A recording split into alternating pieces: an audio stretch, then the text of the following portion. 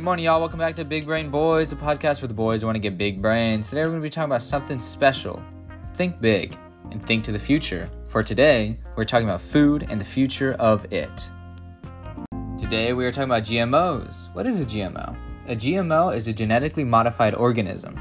It is when you take things such as corn and you change its genetic makeup using genetic engineering. This actually takes the DNA of an organism and alters it with science. Why would you want this? GMOs are used to create a better product than it originally was. Now come with me on an adventure as we discover more about GMOs. GMOs have loads of benefits. One benefit is that you can modify the flavor of food. Whether that's corn, asparagus, tomatoes, you can modify it. This quote was taken from Josh Schoenwald's Engineering the Future of Food, and it says, quote, "Achieving backyard flavor in an industrial scale, California-grown tomato has long been one of the holy grails of the 4 billion plus tomato industry." During the pre-tomato launch hypathon, the president of Colgate claimed that genetic engineering could not only bring us the tomato of our childhood dreams, but also remake the taste of the tomato, tailored to our every desire. Eventually, we're going to design acidic tomatoes for the New Jersey palate and sweet tomatoes for the Chicago palate, end quote. Isn't that amazing? I mean, this guy's talking about changing the taste of tomatoes based on the palate of the city or the state. Whatever tomato you could dream of, sweet, acidic, sour, whatever you want, you can have it. Another pro of GMOs is the fact that you can modify the nutritional value of a product. This means you can artificially create superfoods. An example of this is found in the same article when it reads, quote, "According to the World Health Organization, 250 million children worldwide, mostly in the developing world, have diets lacking vitamin A. Between 250,000 and 500,000 of these children go blind every year. Yet, there is a crop developed more than 13 years ago that is fortified with vitamin A compounds. If children are unable to get vitamin A from other protein sources, simply eat this crop, and they will not go blind and die. It is named golden rice because of its yellowish hue, and every health organization in the world has declared it to be safe to eat." End quote. This is insane. There's this rice that is genetically modified and can save all these people from going blind, all these children. Between 250,000 and 500,000, that's a lot of kids. That is a lot of kids. And yet, they go blind because they don't get enough vitamin A. But if this rice was mass-produced, you'd be able to solve that problem.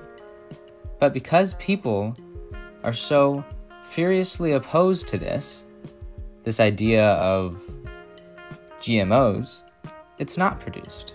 Here's another quote. Quote, "But golden rice was not bred through the traditional means. It was bred in a lab, so golden rice is, by its opponent's definition, a frankenfood, and therefore, like many other GMO crops, it has been furiously opposed." End quote.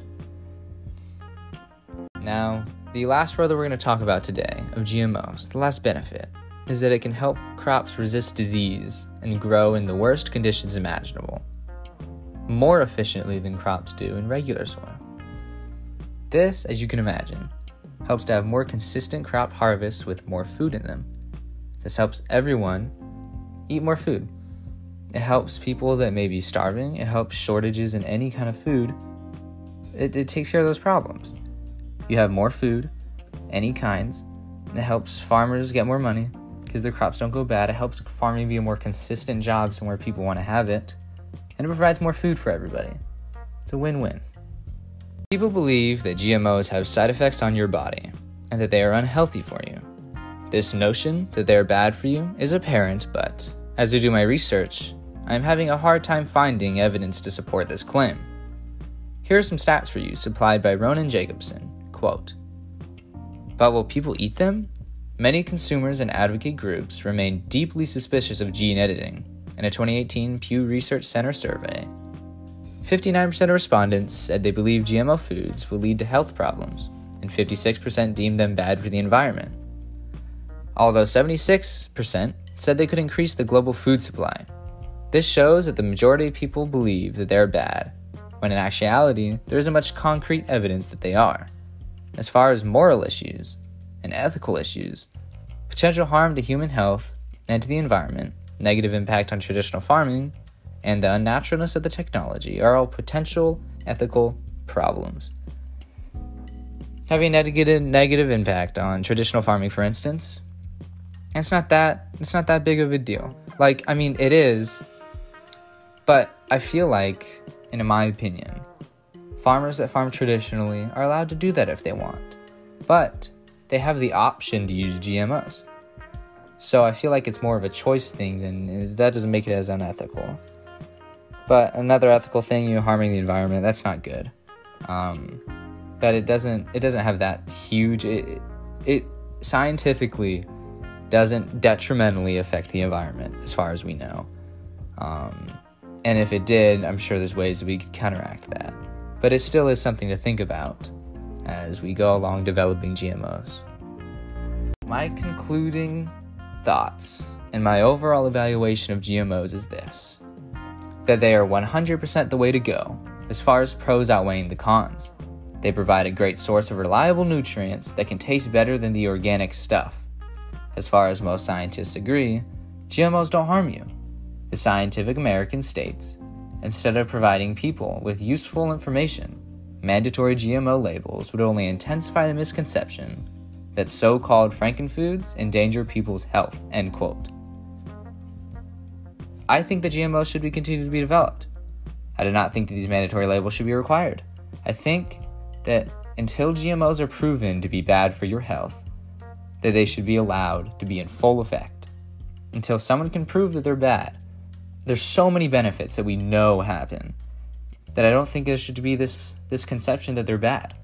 I think that we should continue to develop GMOs, to use them to fight world hunger, to assist people like kids going blind with nutrients, give them vitamin A. There's so many things GMOs can do. More food for everyone, more nutrients for everyone, better tasting food. It doesn't get much better than that. Well, anyways, thank you all for listening to the Big Brain Boys, place where you go to get big brains. This has been your host, Chauncey, and we will see you next time.